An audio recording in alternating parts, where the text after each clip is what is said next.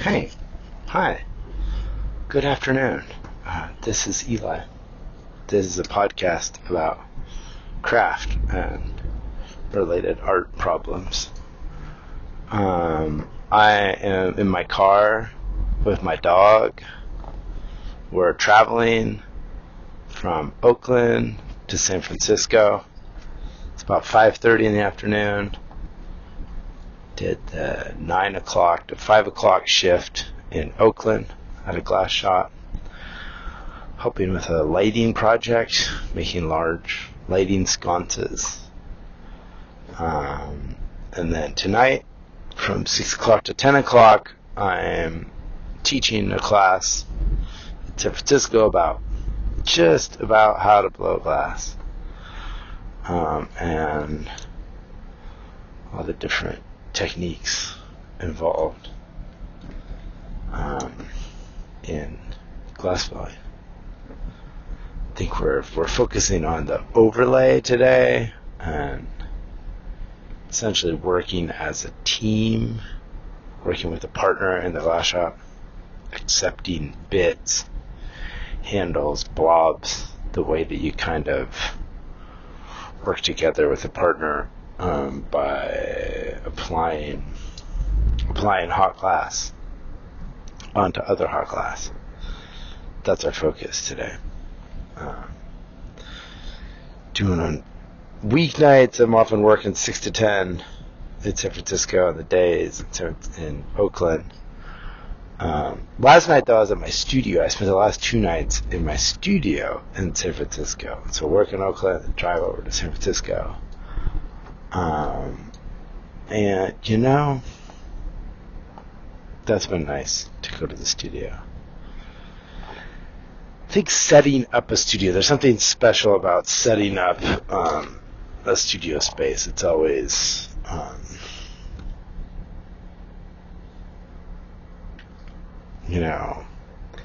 feel like the fun part is like taking the boxes out and just like setting up. It's a little bit of like setting up an atmosphere, setting up the feng shui of a space, getting it nice and weird, like getting the objects out and together, remarrying objects that haven't seen each other in a while, or finding new strange combos of objects. So that's exciting. That's nice to be able to put some things together and see some things. I haven't been thinking about art, my own art, for a while. I'm thinking about what is possible. So trying to think about possibilities again. Thinking about my own ambitions as an artist. I've been thinking about these hilarious lectures I used to give in my 30s, like getting invited as a visiting artist, university, like speaking in front of a crowd, like somebody wants me to talk as an artist about art. And I kind of have this like strange path I weave through my work that kind of like, in some ways it's like telling a kind of like maybe inspiring story of like, here's how you could like make an art, how you could exist as an artist, how you might be able to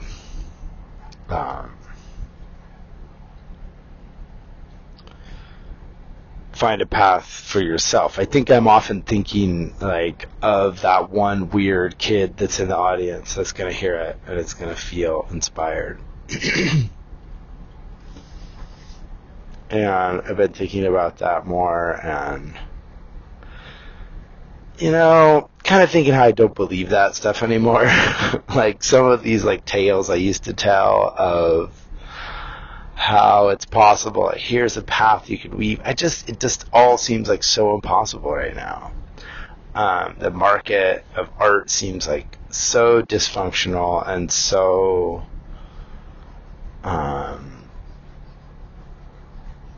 exploitive, of new artists and not supportive of older artists. And I think some of this has been this like growth of internet and images and how accessible everything seems right now, and anything is possible. The role of curator is kind of nullified, and galleries kind of just exist in this space of,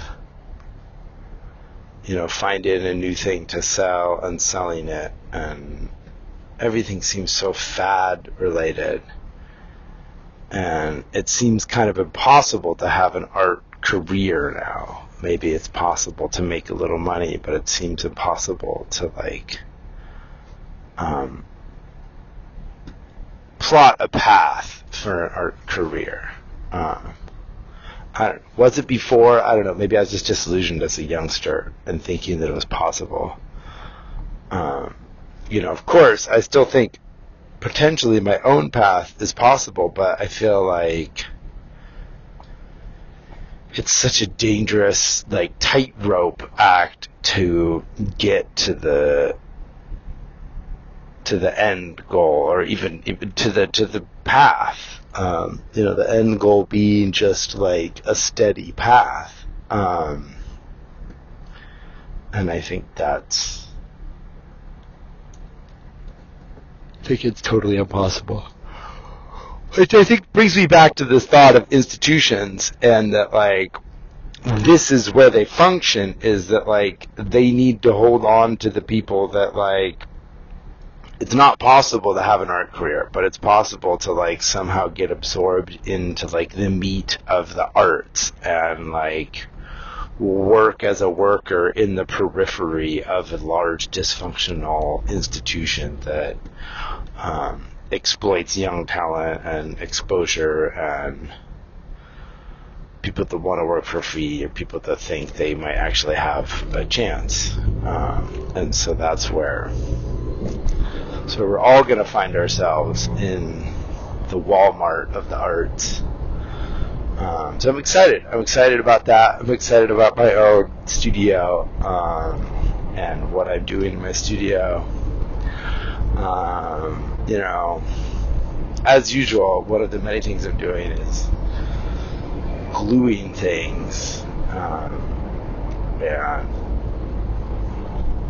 so that is what I'm actually really here to talk to you about, is adhesives. I just used spray glue on my windshield. A ultraviolet exposure glue, UV glue. And I actually use, there's a really thin variety. There's a number of different UV glues, but there's one that's very thin that can kind of penetrate into the cracks in glass. It works better if you have a vacuum pump, if you actually suck the air out, or create a pressure and pressurize it and shove it into the cracks, but it will seep into the cracks. You can also heat the glass and get it to expand and move a little, but that's always a little tricky. But the thin stuff will kind of slightly absorb into the cracks. It did an okay job. It didn't get deep in there, but you know what? It did fucking get in there. And what I did is, you'll like this. It's really hilarious. I used the UV glue on my windshield, but I made sure it was not gonna rain, because I didn't have any acetone with me. So I put it on there so it could penetrate while I drove, and then also just being in the sun, the UV exposure tends to cure the glue, and then I could just scrape off the stuff on the outside and use the acetone to clean it up.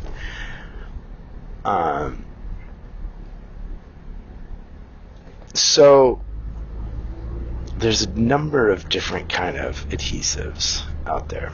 UV glue being one of them, one of the more specialized, weird glues. The general, like the two kind of categories, the main categories are the two-part glues, which are generally in the polyurethane category, but silicone also has there's some great two-part silicone glues now.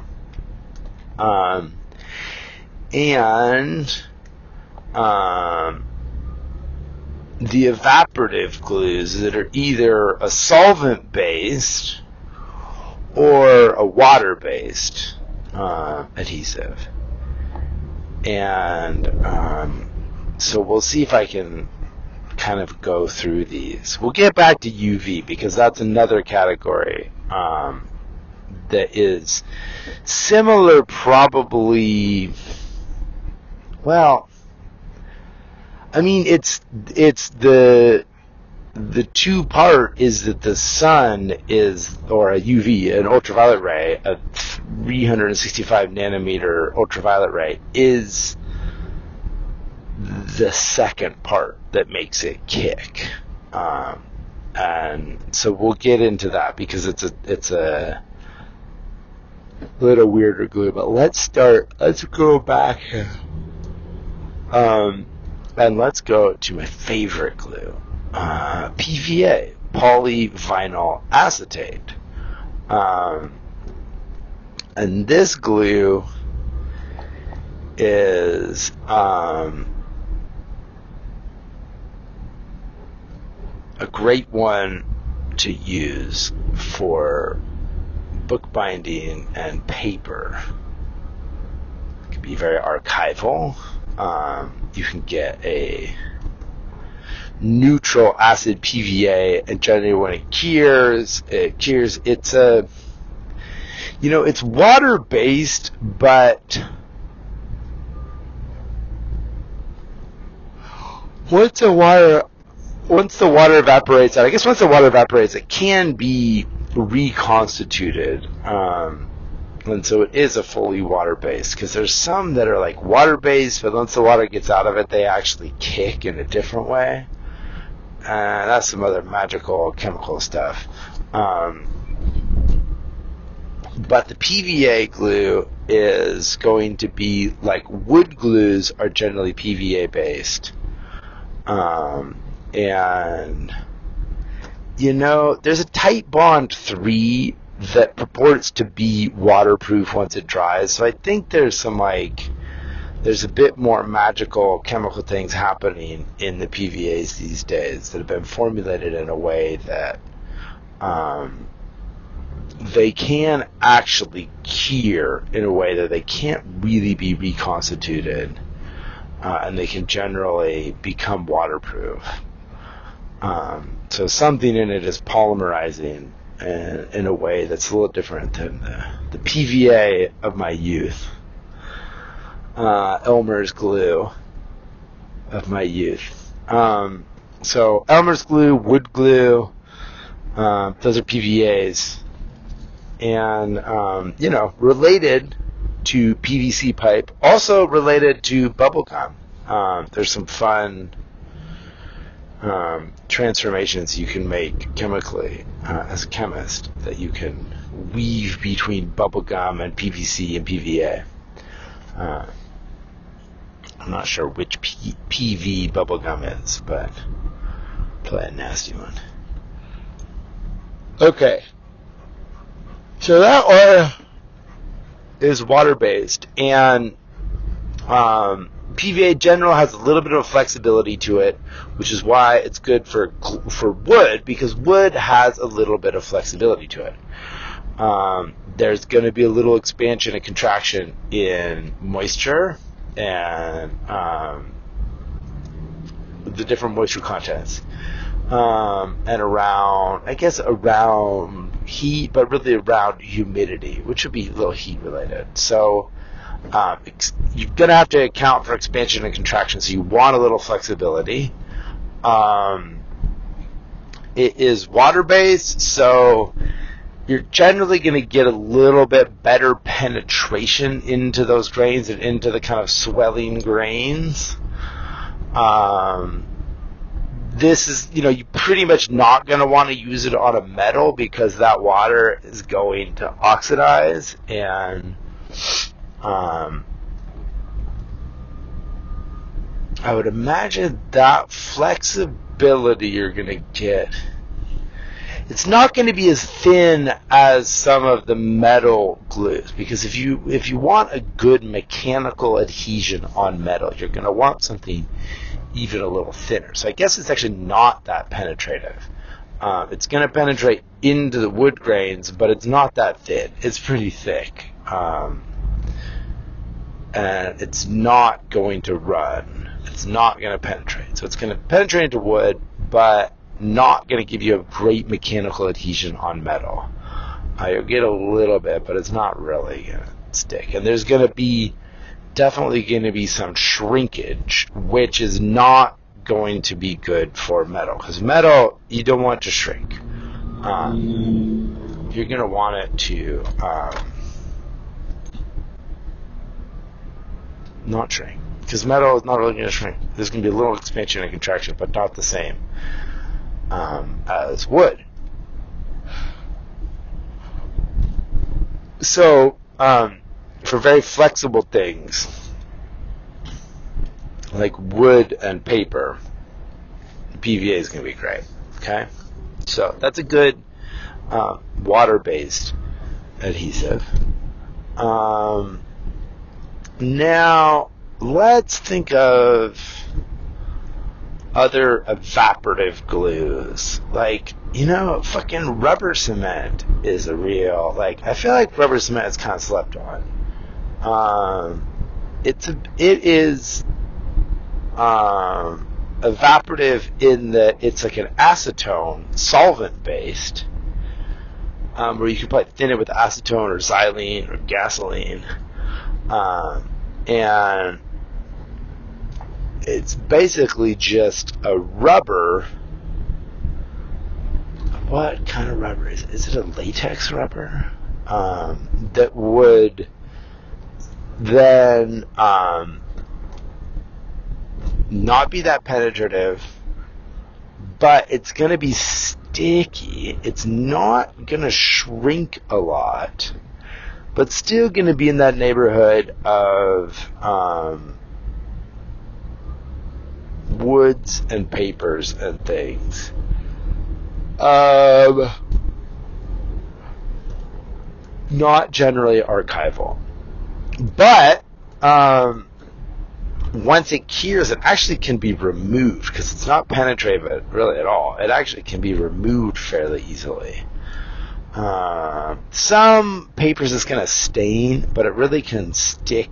You can stick it to some metals and things, and it's not going to oxidize the metals, because generally it might stain it, but because of the solvent and the oil base, it's really not going to oxidize things. So it's a great thing to kind of stick some things on, but not permanently. And not archival, because it's some crazy ass solvents and rubbers and shit, I mean, there might be some archival low acid, but I would generally think you wouldn't want to be fucking around with some rubber cement.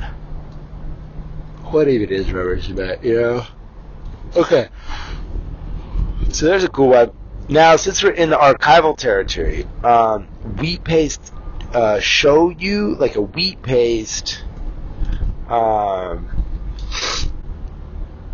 There's going to be, you can use just flour. You can just use white flour to make wheat paste. But from what I understand, it's not 100% archival, and there's a more refined kind you can get, like a shoyu, I believe is the name for it. I should check on that.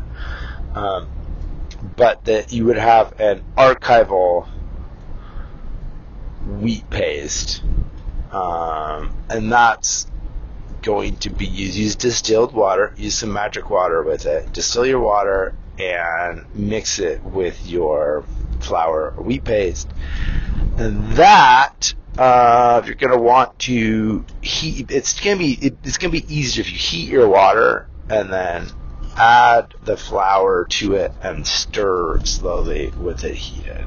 It's hard to get it to not clump. So stirring as you add it, and then, is that right, or is it you stir it in when it's cold and then fucking heat it up and stir it? I think that's the way to do it, is you add the flour to it when it's cold and you mix it so it doesn't clump and like get your ratio right, and then you heat it up, and the heat is where it's going to stiffen up. You can add it to the hot water if you know what you're doing, you're mixing right, and you know the right ratio, but I think you can get it too thick if you're adding to hot water. So I think if you go into cold water and you get it right and you like make a certain ratio, then you heat it, then it'll work right. Like 2 cups of flour, 1 cup of water, or maybe it's 1 cup of flour, 2 cups of water, something like that. Sorry, I don't know that exact ratio, but even if I did, it would be wrong. You know this. So that glue is going to be really, really mellow, very low acid, really nice to add to like your fancy paper. Like if you're making rice paper hinges that you want to hold your photograph or your fancy print with, that is a great glue to use.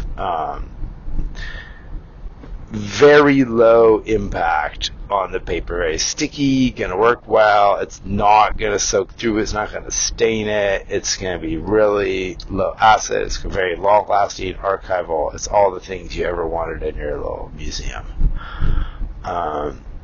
So there's great archival wheat paste glue. Also, wheat paste is great because you can, like, if you just make it with flour, you can slather it on stuff and you can stick your posters up on the wall or on other things. You can stick them on top of paper. You can stick kind of on anything. And it really isn't, it's like it'll wash off in the rain eventually. And so it's less aggressive. It's very affordable. It's not really nasty. You can get it on your hands. It's not, it's all the things you've ever wanted for aggressive graffiti style posterizing. Okay, so evaporative glues, there's also going to be your silicone based. There's like silicones and latex, your acrylic latex, like caulking out of the caulk gun.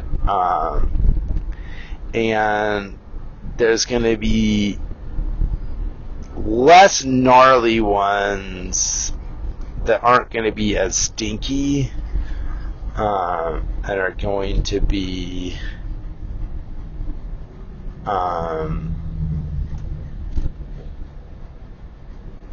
a little slower drying. You know, they're probably like some sort of mineral spirits, so it's a lower evaporative, low shrinkage. You don't want high shrinkage on those things. And then like a more aggressive one, like an E6000, is generally not coming in the caulking tube, generally coming in a little squeezy tube. And that stuff is going to be more like a higher solvent, higher VOC solvent like acetone. It's going to be a little stankier and gnarlier, but it's going to evaporate quicker, and it's going to cure a little better and might just be a little stickier.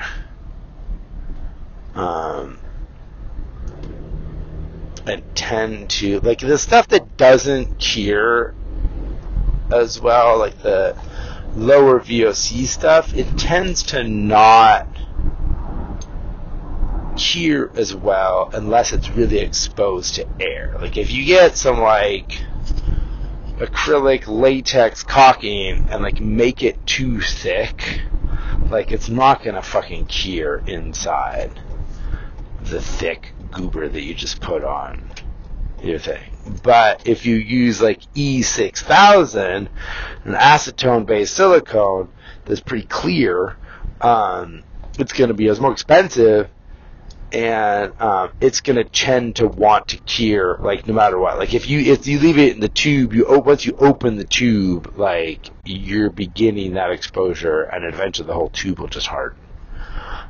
So that stuff's nicer if you're making something like you got some glass parts you want to stick together, and there's some exposure, but there's kind of a thick part that's not like directly air exposed. So those are a little better to use. Silicone in general, the solvents using the silicone are better. Like, they're going to kick faster than the acrylic latex caulking. And then into those higher VOC ones are going to be better for kicking. Like sandwiching, like if you want to sandwich some glass together, getting something that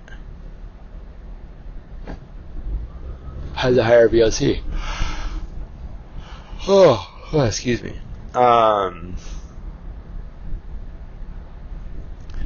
So, here's another outlier, is the Gorilla Glue. That brand Gorilla Glue is like, that stuff actually kicks with water, but just generally kicks with moisture in the air, right?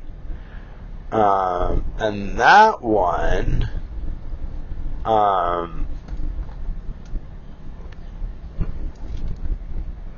it's not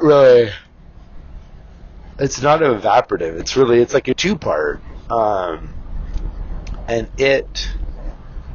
but it also like foams up. It's very expanding, really penetrative, and it fucking cures. It's like, it's hard to fuck with that stuff. The only thing that can clean it is acetone, and even that, it's like, nothing. I've never used like gasoline on it. I bet gasoline probably works great to cure that stuff. Gasoline is like a really aggressive solvent. And when I was a youngster, I feel like it was more used, like the old timers that I learned from, it was always like gasoline was a solvent to use. Washing my hands in gasoline was definitely something I was shown how to do as a kid. I think that might not be a good idea. But it depends on what you got in your hands. You got some crazy ass tar shit on your hands. You actually might want to put some gasoline on your hands. And then maybe you want to wash your hands with acetone to clean the gasoline, and then you want to get to some soap and water. Maybe it's too late by that point. Soap and water ain't gonna help you then. Okay, so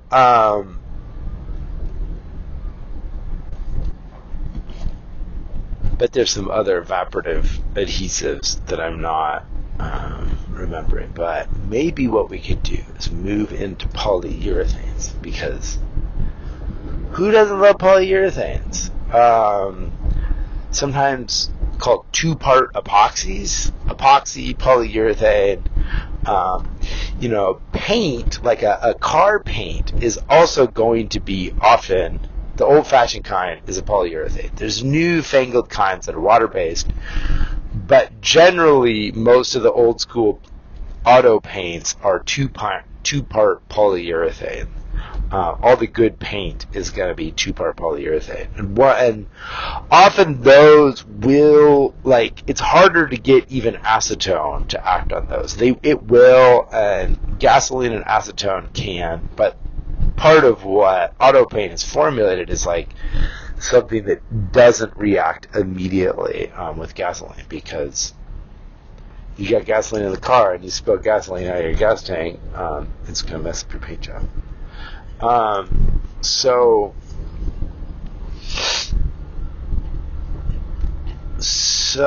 two-part polyurethanes. One is generally going to be the urethane, the plastic part, and the other is the kicker that hardens it. And that generally is going to be MEKP, methyl ethyl ketone.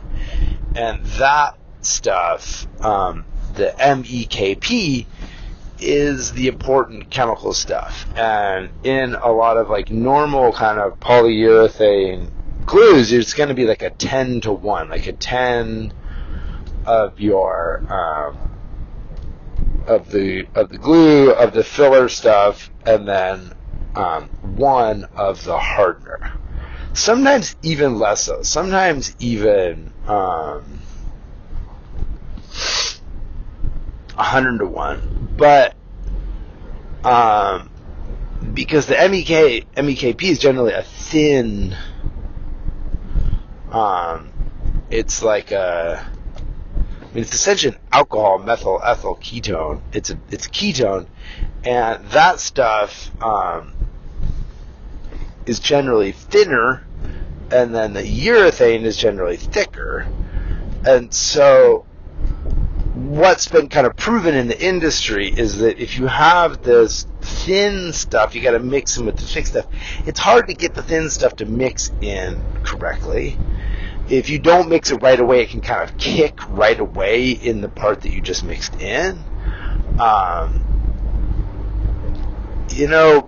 Some industries will even just have like the MEKP as like a single, like as a straight chemical. Sometimes you're even spraying it on to get it to kick on the surfaces.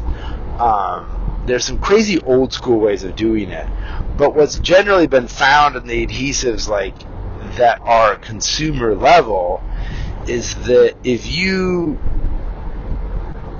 doing a 10 to 1 or a higher ratio, it's hard sometimes to get it right. And that you want the hardener to be a little thicker so that it mixes better, because you got that thin stuff, it can kind of just like push out to the sides, and it's hard to get it to mix in. And so the industry has found that it's better even to have more filler in the hardener, an inert filler that then can harden with once the kick happens on the other side, is because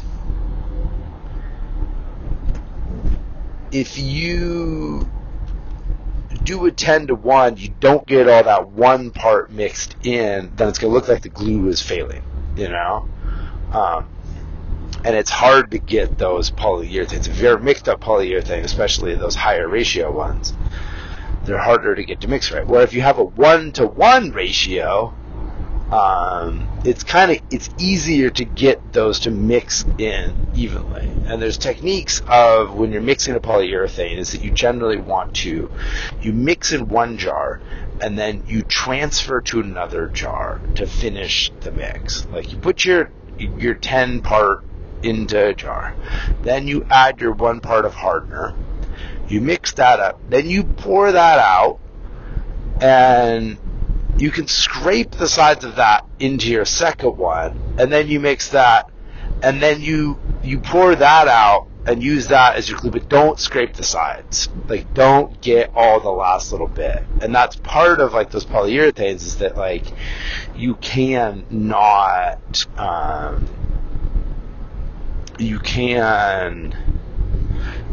kick part of it, which is why using the MEKP as a separate chemical is another way to deal with that, which is really a toxic thing and really a gnarly thing, and like spraying that shit on or adding it on extra is like, that's what you want to be like suited up with the rubber gloves and your extra double face mask. God, I haven't even talked about safety, I'm sorry.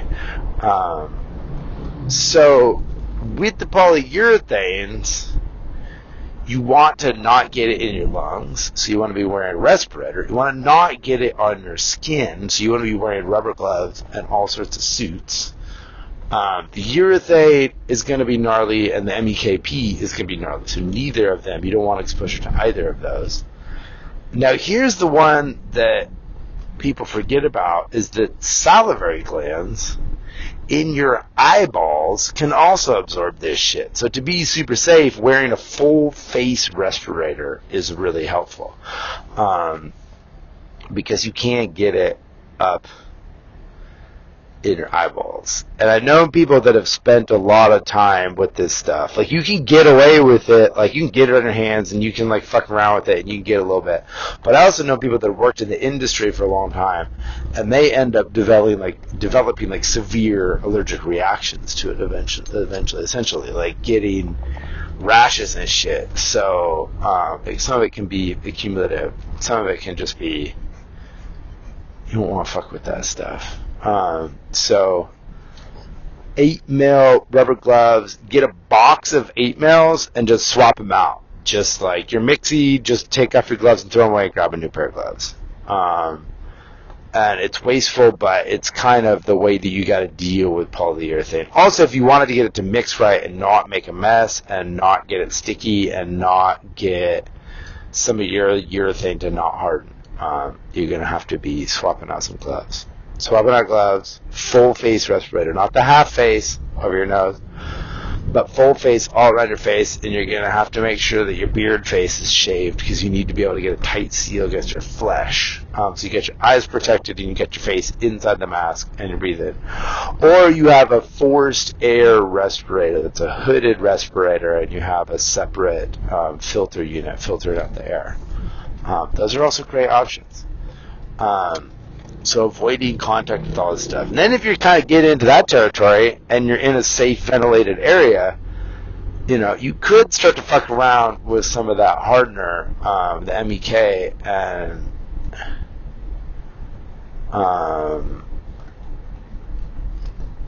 do some of these old school techniques, which you did not hear from me. You don't want to try that stuff, actually. Never mind. Don't do that. It's crazy. Get some PVA. Make a print art, make a collage. That's what you need to do. So you can get like a polyurethane, like sometimes like some like crystal clear countertop polyurethane. Those will often be a 1-to-1, and so those are going to mix. There's going to be low shrinkage. They're going to mix 1-to-1. They're going to be easier to mix them. They're going to take a little longer to cure, so you got a longer pot life. The amount of time that you have to work them in your mixing container, so they're not going to be kicking in your mixing container. The longer pot life. It's easier to get the bubbles out of those things, especially if you don't have a vacuum bucket where you can put it under vacuum and remove the bubbles out of it. It'll often just, the bubbles will settle out, and if the bubbles don't settle out, you could use like a hair dryer, or even like lightly use a torch on the surface to remove the bubbles out of the polyurethane. It's like the kind of thing, if you got a bar and you want to put some 4-leaf clovers and some coins in your bar, this is the kind of stuff you're going to want to use, this countertop polyurethane. Great stuff. So that's an option. It's a great option.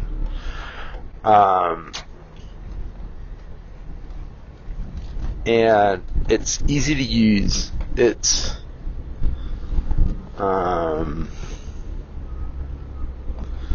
not going to be, it's going to be thicker. It's not going to be as penetrative. It's like really not even like, it's less of a glue and more of a surface coating. But that's where, like, some of this is like, you get into the particulars of like, is it a glue or is it a paint? I mean, it's all just, it's a chemical, and you're creating a chemical reaction by adding the hardener to your poly. Okay, I'm gonna tell you the truth right now. It's the honest truth.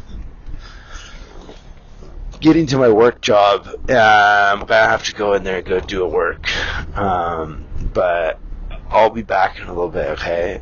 Thanks for listening. I hope you have a good nap, and I love you lots, okay? Talk to you soon. Okay, here I am. We're back. Hope you had a good nap. I did some working. I actually worked a bunch of different jobs. It's like 3 days later now. And I taught some classes in glassblowing, and I worked on this furnace that I've been working on for a long time. Got the face bricked up. Getting really close with this dang furnace. Feeling pretty good. And it's a lot of project. The thing is like if I hit pause and I come back to recording, I should have just like got right back to it, but I was feeling a little pooped that night. And instead, what I've been doing is just thinking about glues, adhesives, this whole time. It's been an intense 3 days of thinking about adhesives. So, glad you're here with me. Go through this stuff. Listen up about these glues. So, we're kind of getting to the end of some of the polyurethane stuff. The basic polyurethane stuff. And then I forgot about a glue, an evaporative glue, super glue, cyanoacrylate. And that stuff, wow, what a special glue. What is it that evaporates out of that? Just, probably fucking cyanide, some crazy ass chemical. That shit's fucking gnarly. But that one is a quick cure, very quick evaporation, quick cure, plasticky glue. And that stuff, wow. Where I've seen that be applied most is with movie special effects people. They fucking love super glue. Because the reality is super glue can fucking hold for a minute, and it goes fast, and it can hold it. And it's not archival, and it's really brittle, and it's not a great glue. But it can be great in the short run. It can make things happen. If you're doing things quickly, if you're doing set type things. It's very reactive to polystyrene, like styrofoam kind of shit. It will fucking melt styrofoam. But, it's great on wood. Like, it definitely goes brittle and doesn't last, but it does hold wood for a second. It isn't flexible. It isn't good for long term, but if you need to stick two pieces of wood together, wow. You need to stick some plastic to wood, wow. That's really great. Does not have, because of its brittleness, it doesn't have a great mechanical adhesion. It doesn't kind of create that suction that a good flexible polyurethane can. So then there's a special category of polyurethanes, glass glues. Adhesives used in glass are often going to be, from what I understand, is they're like really formulated in this way that because glass is so difficult to glue, there have been a few glues that have been made that are can really handle the needs of the glass gluing world. There's one brand called Hextall, Hxtal, and Hextall is it's like a 24 to 48 hour pot life. Takes about 7 days to cure. You can let it harden a little bit. Like, you can get it in that 24 to 48 hours. You can get it to stiffen up a little bit. You can go from a wetter substance to raise the viscosity up and still not mess with its curing. Like, it'll still be you'll still get a good kick. So you can use it to fill things. It's very clear. It doesn't react to UV, or at least over, the 10 to 15 years range. It does not shrink. And this is where the glass glues have been really formulated, because there is no shrinkage or flexibility in glass. Glass is pretty much just going to stay where it is. So the glue needs to be slightly flexible. If the glue is 100% rigid, it can't, it needs to be able to flex, because the glass is not going to flex.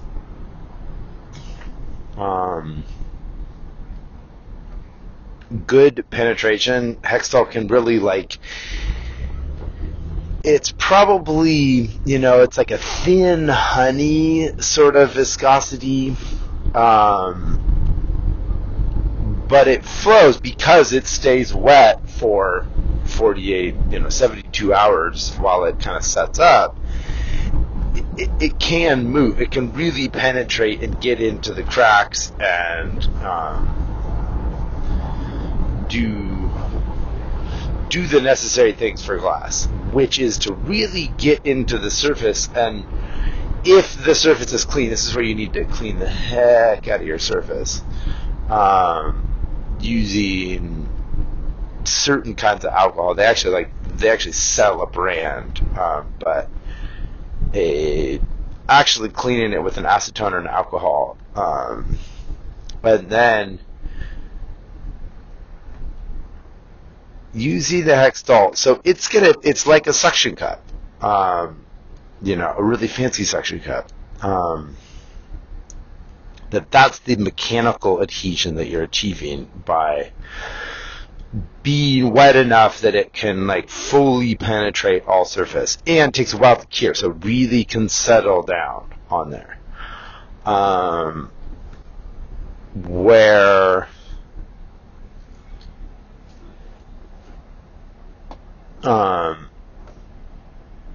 settles down on there, it really penetrates, and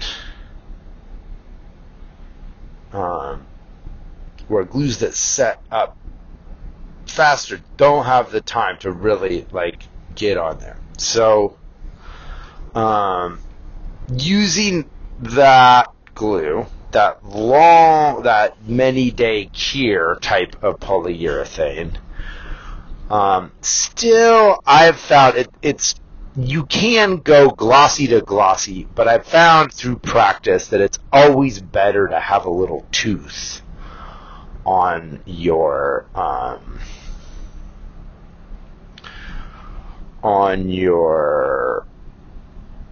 glue joint, grinding it away, and then you put the Hextol on there. It will make it glossy again. It will look shiny, and it will penetrate into your crown. If you scuff it, just even with a Dremel, just make it like a shitty scuff, the glue will penetrate and disappear those little scuffs, so that it turns back into glossy, fancy.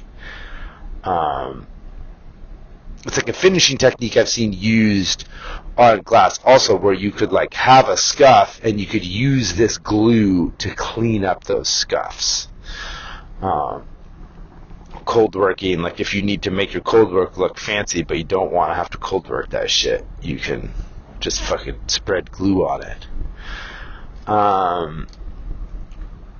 There's another one. Loctite makes a 2-part that's closer. I guess Hextol is a 3-to-1, and I think that Loctite is probably around there, 3-to-1, 2-to-1. It comes in 2 different tubes in a special dispenser, and the Loctite C30CL.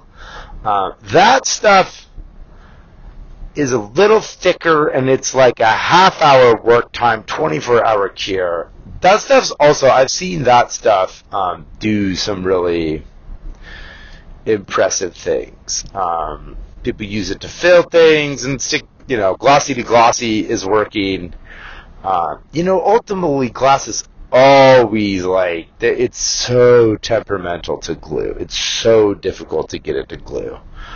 I never really trust a glossy to glossy, even if it's fully clean and I'm doing everything the adhesive company says. I never totally believe that it's going to hold. Like I wouldn't do an overhead joint that's just glue, glossy to glossy. You might be able to convince me if there's a mechanical adhesion in there, if that was either there was a scuffy to scuffy, or like some sort of like peg insert, an innie outie sort of thing that really was like, even if the actual glue joint failed, there would still be some sort of mechanical grab action. But I mean, part of this is like learning all these tricks of adhesives and what you can do in fancy ways with adhesives has also taught me like the joy of like not trying to hide those things, and that like all those kind of tricks that you can make little joints disappear and you can make it seem like something magic. There's like a joy in not hiding that stuff. There's a joy in it just being what it is, in a kind of like, you know, a junky, bolted together sort of way. I think there's something that's really wonderful about that. But that's really just my own aesthetic, and that has nothing to do with adhesive. You didn't come here for that shit. So, what did you come here for? You came here for the adhesives. Good job, too. Good job on coming here for the adhesive. Thank you for coming here for adhesives. Now, an important glass glue is the UV reactive glues. The glues that kick when exposed to ultraviolet rays.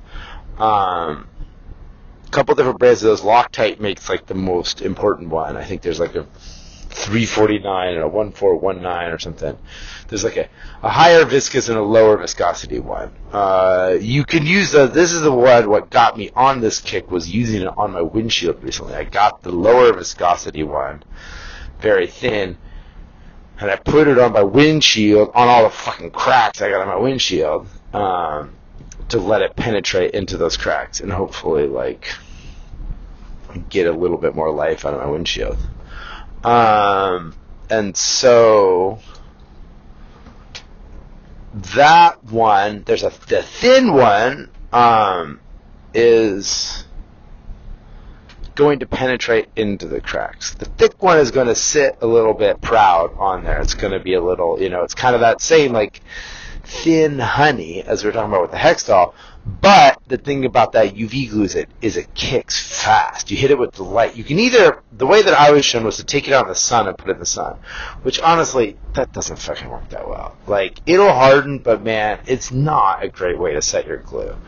The way to do it is to get a 346 nanometer ultraviolet light on there. And you could get those like, they make fancy ones, but you can just get a flashlight version that works great.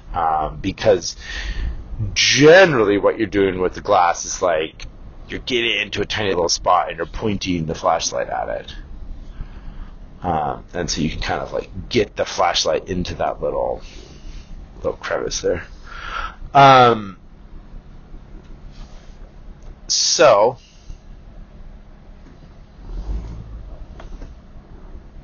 that glue, what the heck is going on with that reaction? It's a good question. There's heat involved. It's like a chemical reaction that's kicking something that's hardening. I don't really understand. I haven't really done some investigations on exactly what chemically is happening there. But you are getting a chemical reaction. It's kicking. You get heat. I've seen it smoke when you hit it with the light up close. You get that light on there, that fucking glue will smoke and then kick. Definitely some pretty toxic, gnarly stuff. The smell of that stuff is really gnarly. So lots of ventilation and face masks for that one. Longevity, archival, I mean, it's purported to be archival and long-lasting, but it kicks on UV, which means to me, like at some point, it's always going to be degrading with ultraviolet light. It's maybe supposedly there's something that happens. The ultraviolet light kicks something that makes it react and harden, and then that substance becomes inert. Like whatever it was that was reacting becomes inert, and it's done. And so then it's a hardened, urethane substance. Is that true? At some point, I just don't believe. I don't believe anything anymore. But a lot of people use it, and it's a really great glue, and it can do lots of great things. And also maybe you got it like jammed up in a joint, like you got a lot in there, and it's not really exposed to light. It's going to be great. Brown glass is brown glass does not let UV. This is why beer bottles use brown glass. Brown glass doesn't let the UV rays through. And so trying to glue brown glass, if you've got glass that doesn't let the UV rays through, and you can get the UV rays into a certain area, but then have it covered. That's a great way to use it. Another way I've seen that UV glue used is in combo with Hextol, where you use the UV glue to hold the Hextol. Say you're putting two pieces together, like a quarter size to a quarter size.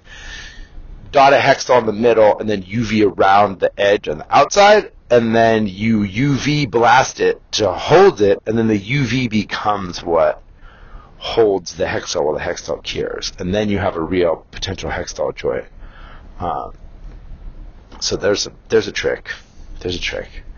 The other one that I enjoy using glue is using a hot glue with popsicle sticks to hold your glass together while you use another glue to hold it. And that's I've seen used with Hextol or with the Loctite 30CL, because it's like a 24-hour time. So you have this little bit of work time, you need it to cure for a day, use some popsicle sticks to hold that shit together. Works great. Okay, so I think we've covered many of the adhesives that we needed to cover. The evaporative and the chemical kick adhesives, and then the kind of specialty glass ones. I'm sure there's other more important specialty ones that I don't know enough about. But maybe this is helpful. Maybe this just kept you on the snooze. More important, rambling about art institutions. Man, it's like every time I talk about this stuff, I get I spend days thinking about it and being like, I'm fucking wrong. It's all fucking wrong. Institutions are great. Everything's great. And then I hear some bullshit happen with an institution, and I'm like, fucking see, that's why institutions are no good. But what else is there? If there wasn't art museums, what would there be? There's got to be it's some sort of crazy library system. It's just the dysfunction and the sucking of all the resources that happens in these art schools, art institutions, and art museums, that it's they create this place where it's oh look, this is where the art happens, and you can support this. But then it becomes this club where there's a bunch of people that don't make art that are being employed, they're being paid for it to be stewards of the art, but they're pitching art that's not really that artsy, or it's old shit. They're just museums that are holding on to old stuff that's super watered down, doesn't have the punch of fucking art in the art studio, and has this kind of ultimate dried upness of art that's been well washed, and then the meat of the art It doesn't have the punch. But that's the stuff that you'll never get it in an institution. You'll never get government ordained, actual aggressive art. And that's the really tricky part, is that the only way to create art is to do it on an individual level from a stance of not as much reactionary, but a somewhat aggressive stance, and the artist being the one person that can hold this viewpoint, and that it can't really be put into a group, and it can't really be put in through an institution. It has to be from an individual speaking, and that that this is the meat of it. We know this in underground art and underground music. The stuff that hits is the stuff that's not supported by larger companies, by institutions, by for-profit or non-profit organizations. That instead it's the individuals, and I think that's the if there's anything that's all this talking about this stuff has got me thinking about and remembering, is that it is that at that individual level that's so important, and it's so hard, and there's no recipe for it, there's no formula, there's no way, and there's no way to really directly support it without these kind of strange funding sources that just here's money with no strings attached, which those ultimately also become, they will function for a while, but then they become dysfunctional in this way that they become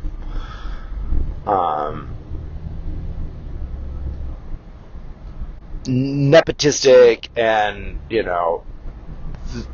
doing it for finding favor in it, and that they kind of the favoritism of those situations where they kind of lean into a certain group or people or a certain person, a certain curator gets a hold of it, and it starts to be all kind of connected within them. That it's and this goes back to this kind of idea of a massive communist affair where all of the artists just get free food and money and don't have any laws and get to live in the commune, and maybe they have some sort of bus that they can take out and go out into the real world occasionally and have real world visits, but they have to go home to the commune at night. Maybe there's something like that, because there is something magic and something that is very unusual about the artists that are, that all they can do is create, that they are so troubled that all they can do is make. And I think that we can't lose sight of that. As much as we want to organize it and institutionalize it, it's not possible. That is part of this reality, is that the true art cannot be organized, and true art cannot be institutionalized. It comes from the individual, which ultimately is totally at odds with that larger organization system, and that we have to somehow support it. We have to support it as a group, but without supporting it in a group fashion. This is this kind of impossible thing, and I think this is why I'm having so much trouble thinking about this. This is all I've been thinking about lately, is this thought of the individual versus the institution, the arts with the capital A versus the artist with the lowercase a. That kind of how can these function together? How can these live in the same space? And is it possible for them to support each other, or are they always at odds? And I think, they're always at odds, but we need to give them this space of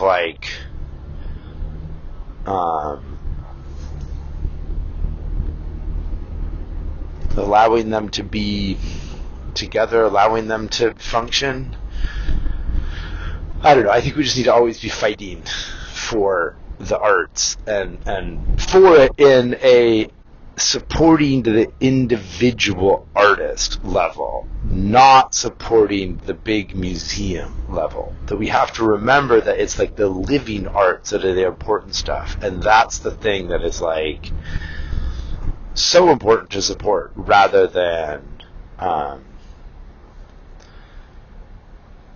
the arts organization that is like the big, they take out billboards and they're the big advertisers and they have a big real estate and they have a big property and they have a big museum and you can go see it and you can go see all these dead artists. And it does feel like important. It's these hollowed halls, but it becomes this kind of like, old church of like, it's all been sanctioned by a certain kind of wealthy class, and I think that we have to remember that it's like a class thing, that the real artists are always broke and they're always fighting against this class world, and the wealth is always about extraction and exploitation, and that's where that wealth comes from. And the artists never get enough of it, and they only get a little taste of it, and whatever they're getting is from that terrible money source. It is, from the arms dealers and, the pharma companies, and it is always sour money, but if it's going to the artist, it's no longer sour when it gets to them, and we have to remember that there is this ultimate contradiction in it, and we have to allow the artist to steal that money from the terrible bad places and turn it into good money.